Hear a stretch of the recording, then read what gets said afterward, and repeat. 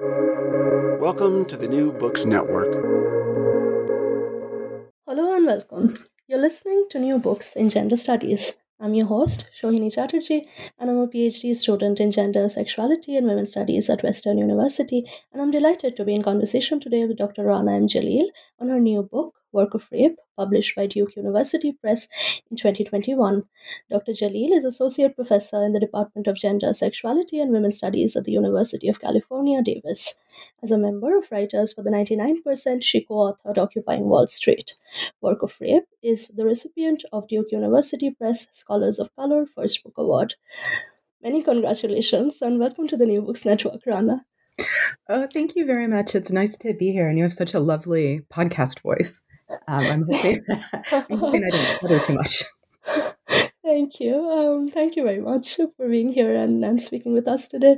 Could you begin by telling us a little bit about how this book was conceived and what motivated you to undertake this intellectual journey that led you to bringing this book to us? Sure. So I think I've been thinking about this for a really long time. I was in high school and then in college in the mid 90s. So, I'm telling my age now, but at that time there was both the news that was happening in the former Yugoslavia's disintegration and the rape camps and the idea of mass rape, and there was also a kind of what gets called third wave feminism in the U.S. And this kind of emphasis on take back the night that was really resurgent, and a lot of the feminist media that I saw around that time was really focused on sexual violence. That wasn't by accident. That had been an organizing rubric for the movement that had started some decades back, and to try and consolidate and form kind of a feminist plan or agenda. So what happened was I was living in that moment, and I was reading things about rape and wartime conditions. And I was also going to feminist activist meetings and movement building spaces where rape was being talked about as the absolute worst thing that could happen to a woman in particular. That was the language used at the time. And I started trying to think through the connections. For me, when I was that young, the question was really pretty simple and unsophisticated. It was, if rape is the worst thing that can happen to you, how do we talk about being in a rape camp or rape and work? It seemed like there were differences. And I wasn't, at that point, I didn't really know how to think about them. So I kept researching. That was when I started researching to try and figure out that question. And of course, the question changed as I did research, as I entered a graduate program. It changes based on what discipline you're working in. The question takes on different shapes based on what knowledge formations you want to address and you want to engage with. So it changed quite a bit from that, and I'm glad it did. But that was the initial. That was the initial kind of impulse. It came out of trying to make sense of the world and being in organizing and activist spaces. Mm-hmm. In the work of rape, you have developed a queer method, which you call Law Beyond Law. Could you tell our audience what this method is and the significance it holds for your book? Sure. So the idea of law beyond law, it's a little L. It's hard to communicate it. I think speaking it works better on the page, but it's a little L law beyond big L law. So the idea is that law carries a lot of weight and authority. There are ways to address law that speak about it on its own terms and logic. So, for example, following a history of law that talks about what legal decisions, or what case law, for example, has been produced on a certain subject, right? So around sexual violence, for example, or around race. And with the little L law, I wanted to think more about the production of law itself. And there are people who, like Siobhan Somerville, who think about reading sideways, so embedding law within its historical moment, for example, to look at the kinds of histories and motivations that are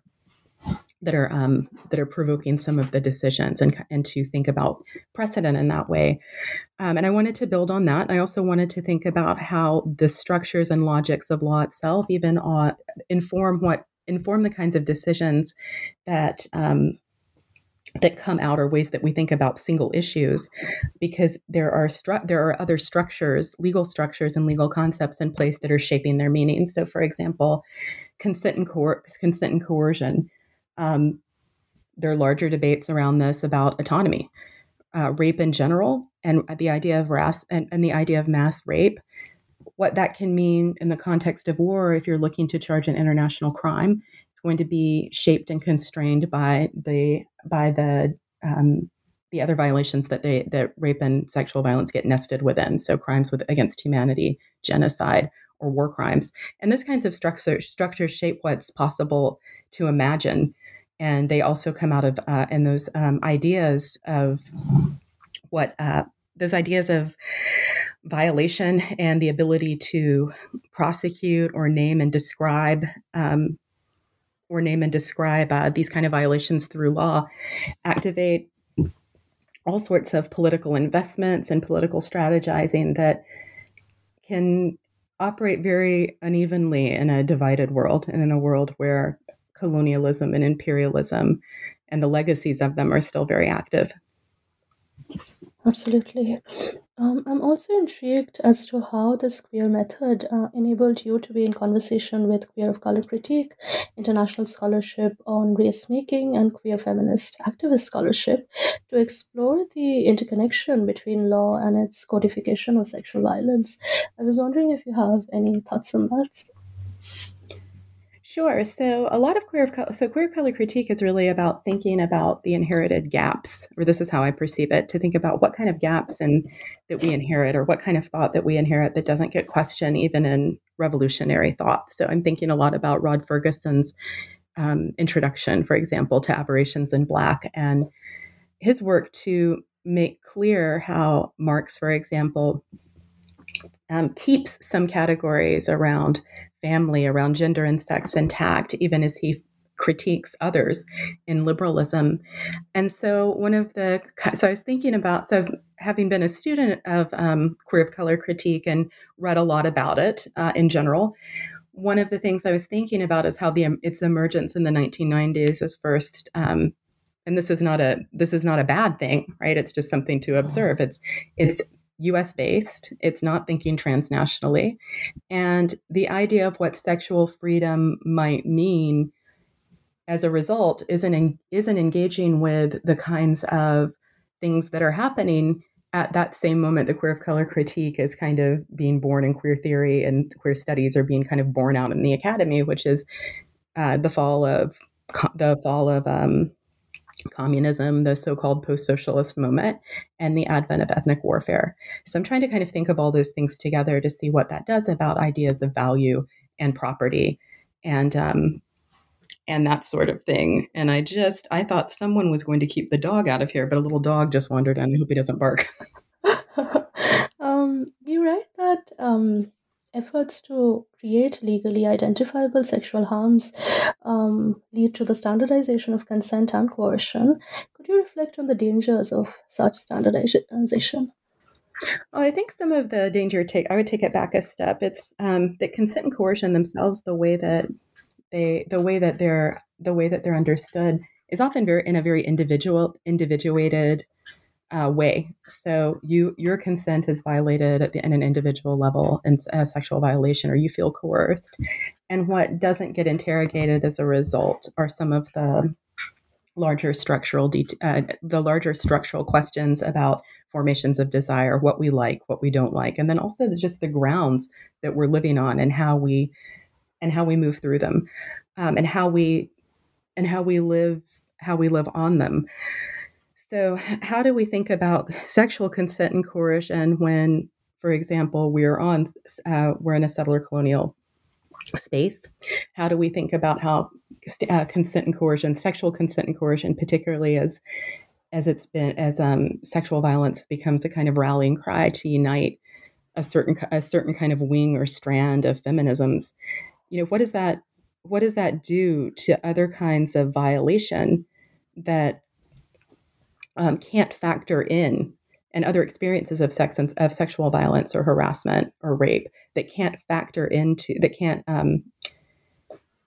where the experiences are racialized or are about very much about being colonized, and how those don't factor into the violation or the understanding of sexual harm itself, except as kind of an add-on. They become proof of coercion or proof of sexual harm, but they're not kind of theorized from that kind of perspective, location, or place. Right. You write that the method of law beyond law destabilizes progressive notions of history, time, and social group formation, and pushes against the standardization of consent as being the most relevant indicator of sexualized violence. Could you expand on this and comment on how it allowed you to interrogate structural violence validated by the law?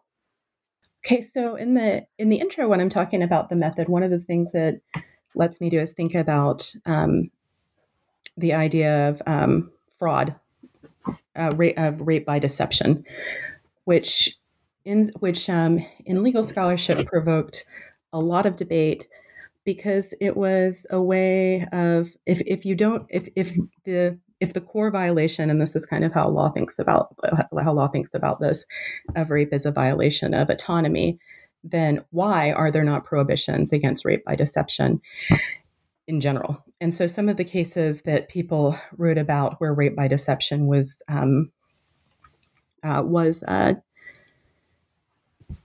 there were charges of rape by deception, just as kind of an example of it, involved cases in occupied Palestine.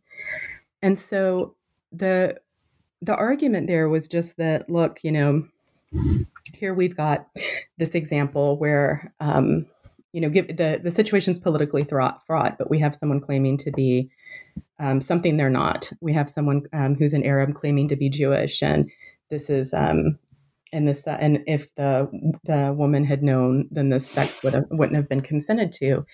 And so it's turning all around this idea of fraud that doesn't go back in any way and account for what's happening in the world, what's happening on the land, what's happening to make that experience of consent and coercion something that's even recognizable. So one of the ways to think about, one of the things that the method tries to do is think about again, like those other kinds of movements of law and the other movements of history, and just things that fall out of a kind of straight legal analysis, to just bring up what other kinds of structural violence get hidden or obscured by charges of sexual violation sometimes. So that's so I wrote about that in the intro a little bit, but it comes up all through the book. But that particular example is in the introduction. Yeah. You also write about the racialization of mass rape. Would you like to reflect on the politics of racialization, governmentality, and the production of the category of failed states, thought to be in dire need of intervention, and its gendered, sexualized, and race implications? Sure. So I'm following theorists of race who are thinking about race as something that isn't fixed isn't fixed in the body. It's something that changes in all sorts of ways over time. So it's not a completely fixed or obvious identity necessarily. Now it can be, but the way that it works politically is tracking how that changes over time. So what the racialization of mass rape, it's trying to think about what it means that mass sexual violence and becomes such a kind of flashpoint in the 90s, to the point that it becomes part of international human rights. It's prosecuted in ad hoc tribunals and the emergent International Criminal Court. It starts to take on this kind of like sexual violence as a concept, and particularly mass sexual violence or ethnic rape become terms that really hadn't been tossed around a lot popularly before. These were not the traditional ways of describing rape. So part of what happened in this moment, and I talk about this in the book, is that some of that kind of popularization of mass sexual violence depended on an idea of not just mass rape, but also mass ethnic conflict and and sexual violence within it. This fit certain pre-established categories of law, like genocide, like crimes against humanity. So they're shaping what I'm kind of arguing, and it's not causal. It's not like one thing causes the other, but you get a kind of atmosphere where the way that one would describe genocide or crimes against humanity is inflecting how mass sexual violence gets rendered, because people want them addressed in this forum. They want them addressed in some way. And international law, which had been kind of suspect during the era of decolonization, at this moment becomes seen as a site of justice, at least by some people. And so there's a push to narrate what's happening in ways that would be cognizable to it. And so I'm thinking about some of the effects of that. Some of the effects of that, when we're thinking about the racialization of mass rape, is that you end up with legal mechanisms and ideas about rape that, again, are in a very politically uneven world where power isn't evenly distributed. So when we say mass racial rape or mass ethnic rape, we might think, for example, of the Congo or Rwanda or the former Yugoslavia in the 90s. But generally, people don't think about U.S. prisons, for example, or what happens at the borders of the U.S., the kind of sexualized violence that happens at the borders with migrants. It's, those don't become mass violations, and this has something to do, I think, with the structure of law itself. Right. You write in chapter 2 of your book that feminists are nationally produced US or international feminist legal knowledge on mass sexualized violence largely depends on unrecognized and silenced conceptualizations of race, indigeneity, and what you call the sexual state form. Would you like to tell us what you mean by the sexual state form, and how does this conceptualization lead you to interrogate theoretical limitations of sexualized harm? Okay, so one of the things that I'm thinking about with this idea of the sexual state forum is just, it's a heuristic. So it's not meant to describe everything in a lot of detail, but it's just kind of a tool or a device to think about what legal feminists in the U.S., when they're trying to push sexual violence or what's called at the time women's rights into international human rights law and international law in general, how they're working to think about the language that law will be able to hear. How do you think about sexual violence in a way that makes it a human rights violation, or makes it any other kind of violation of international law? So part of what I'm tracing in the 80s and in the 70s, what happens right before the ethnic wars, is feminist organizing in the Americas around U.S. intervention in Latin America, and feminist organizing with all sorts of groups at the encuentros, including indigenous groups, including international like feminists who work with international organizations, but also law on the ground and local groups. They're all meeting at these meetings called the encuentros. So this is in chapter 2, like you said. So what happens when you see, right, all of these different kinds of theorizations of what sexual violence might mean from these different locations? But what the legal feminists get out of this is an argument for for domestic violence as torture that gets analogized to the kinds of torture that dictators and states visit on political prisoners. So there's a lot of slippage that's happening there between the politics, right, of these dictatorships, how they're what kind of imperialistic involvement there is in propping them up, the U.S. interference in the hemisphere. All of these kind of things are going into producing a political prisoner and a subject of torture in that way.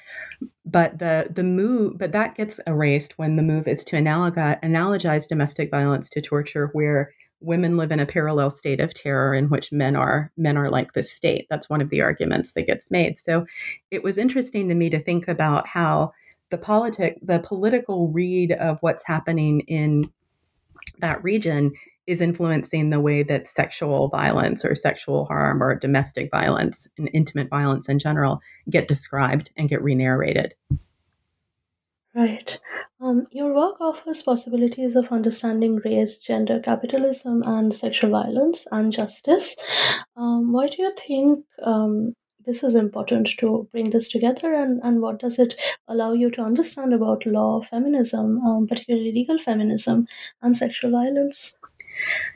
So I think what's important is to break out of these these individuated and individualizing models of sexual violence, and also to break sexual violence association with certain kinds of racial stereotypes and regional stereotypes. I think we've seen for a long time how sexual violence can be used as an alibi to justify all sorts of other kinds of violences, from invasions in Afghanistan to calls to increase policing at home.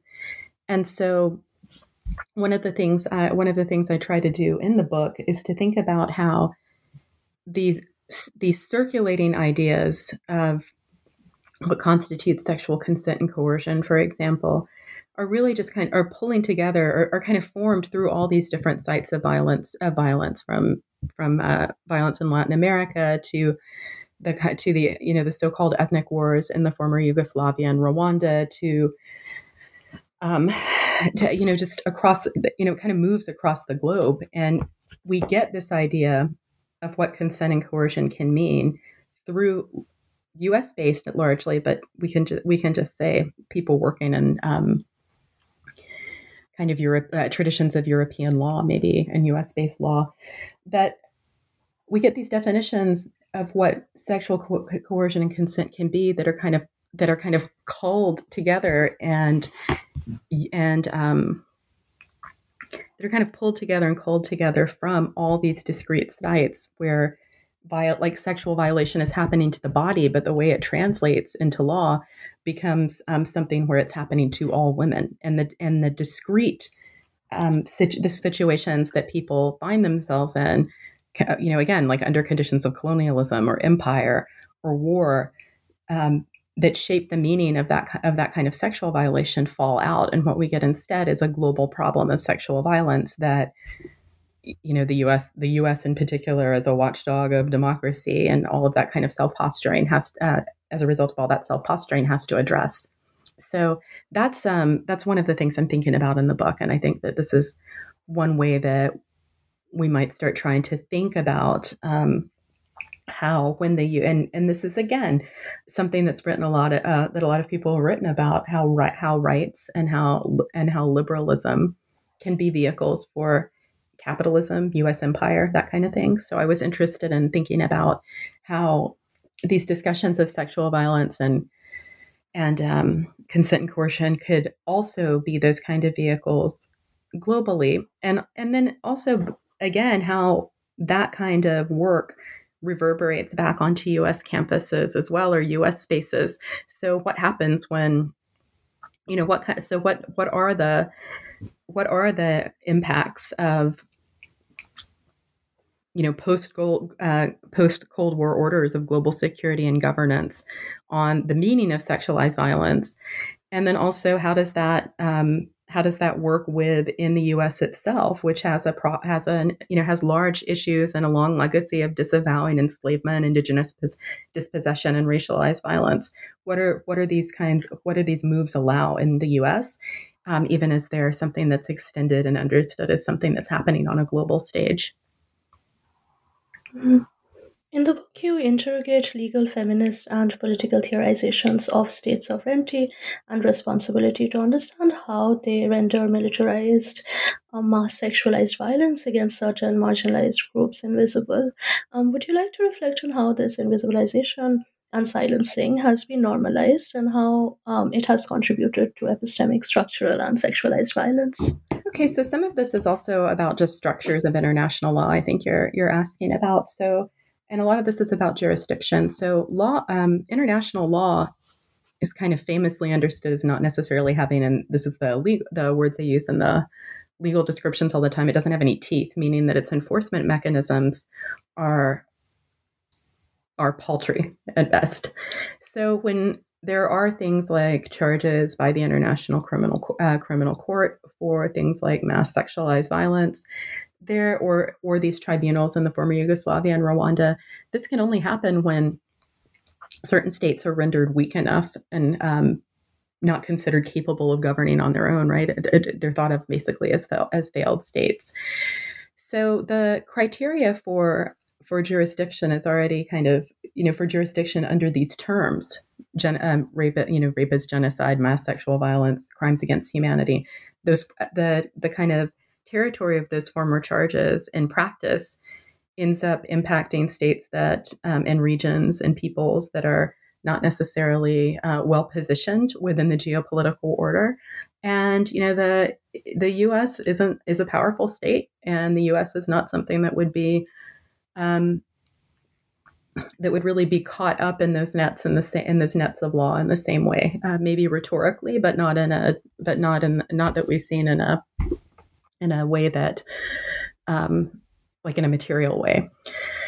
So this is part of what I'm thinking about too, is how when we recognize instances of mass sexualized violence or hear things about like rape as genocide or crimes against humanity and warfare, we're also operating on the terrain where that can be made visible, right? So there's certain kinds of actions made by certain kinds of people that could provoke mass attention to those kinds of charges, and then there are other things that are not popularly understood as mass sexual violence, as genocide. And there's a lot of literature too, right, critiquing like the language of law and how law in and of itself, in trying to define genocide, for example, or war crimes, is located in this as like events that just happen once, and they have like a beginning and an end, and how that language or that idea or understanding of how violence works is incredibly faulty, because the impacts of it reverberate for so long, and there's something that people live with for a long time. So I'm concerned about all of that, and I'm concerned about what it means for organizing, and for feminist organizing in particular, to take up sexualized violence without thinking through necessarily how the structures that would make it visible that you can use, what they're also going to leave out, or what they're also going to efface. And so I think it's really difficult, and I'm not into a politics of purity. So,